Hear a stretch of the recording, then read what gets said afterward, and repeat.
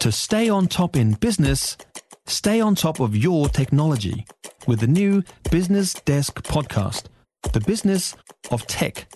Listen on iHeartRadio or wherever you get your podcasts.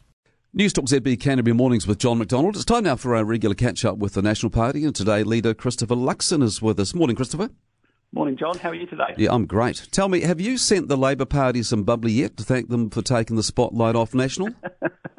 No, I haven't. Look, I mean, I've actually stayed well away because I'm not going to pass any judgment on that situation. That is entirely for Labour and Jacinda Ardern to manage, and I think that's the way it should be. Well, if Gaurav Sharma had been one of your MPs, would you have suspended him like Labour has? Again, I'm not really going to get into it. I'm not going to disappoint you with my answer, but I just generally feel it's an issue for the Labour Party and Jacinda Ardern to deal with. And so, I'm not party to the inner workings of the Labour Party. That's up for them to deal with. And, I focus on the National Party.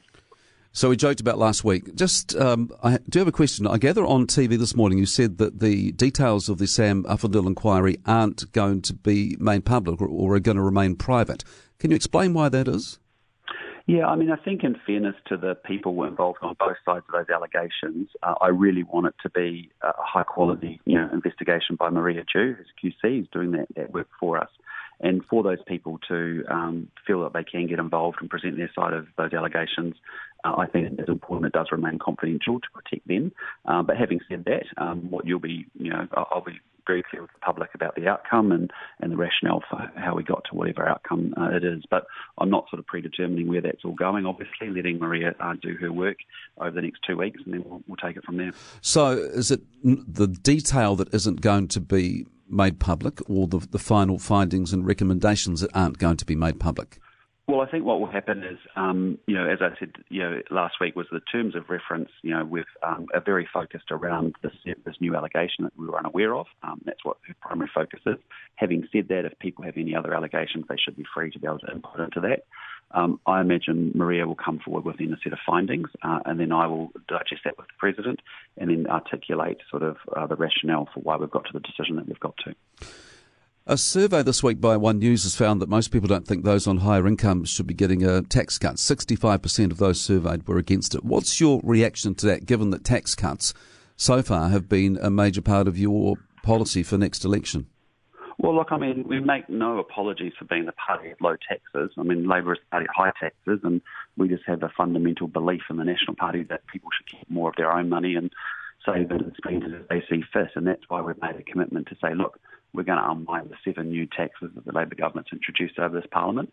I think in doing so, that ends up benefiting all New Zealanders, as well as our commitment to indexing tax thresholds to inflation. So, that's just how we feel about it, that we fundamentally believe that, that we should get people keeping more of their own money. Unwind is quite an anodyne term, isn't it? I mean, what do you mean? Well, I just mean it's things, to be honest, John, like, up here in Auckland, there's the Auckland Regional Fuel Tax, there's the ute tax that's been passed through. You've got a mortgage interest tax deductibility for tenants and landlords. We'd unwind that. We'd unwind the Brightline extension that happened. We've obviously got 39% top tax rate. The other one that really worries me that they're bringing in is actually a jobs tax, in the sense of they're putting this national insurance scheme together. But that means that employers and employees are going to have to pay about 1.5%, I think, from memory. And we've also got what we call a value uplift tax up here around light rail as well, where people living in that area are being charged extra.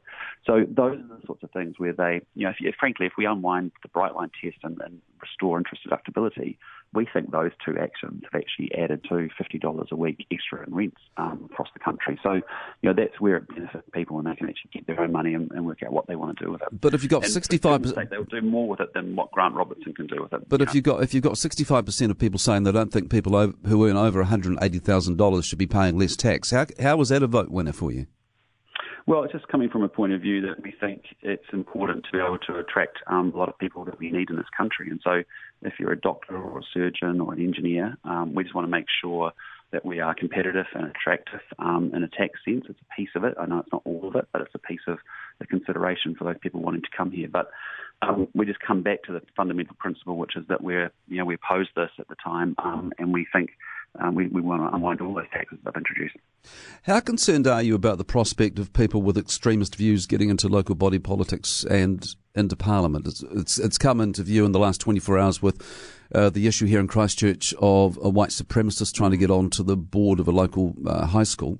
Also issues with the Voices for Freedom aligned people standing in local councils, and then the likes of Brian Tamaki, with aspirations for Parliament. How concerned are you about that?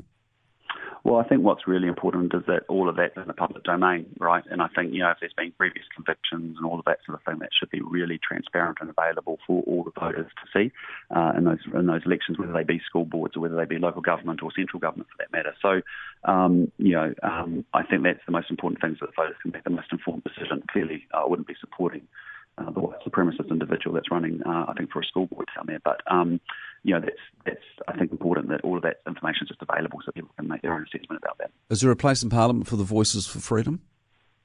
Look, I just can't see them getting in, to be honest with you. And I know, there'll be, I just can't see them making it, to be honest.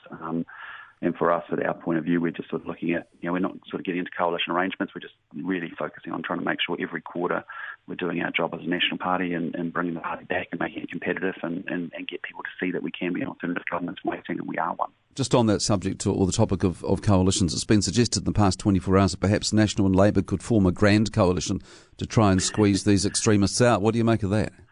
Well, we just fundamentally disagree with the direction that Labour is taking in New Zealand. I just think it's going in the wrong direction, and we've got a government that just cannot get things done. So I'd really struggle to see that happening, to be honest with you. I think that's a long shot.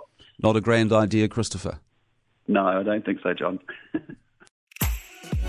If you enjoyed this podcast, you will love our New Zealand Herald podcast, The Little Things, hosted by me, Francesca Rudkin, and my good friend Louise Airy. We focus on all the little things that you can do to make a positive impact on your life and to cut through the confusion from the health and wellness industry. Join us every Saturday to hear from the experts for all the tips and advice you need. Just search The Little Things on iHeartRadio or wherever you get your podcasts.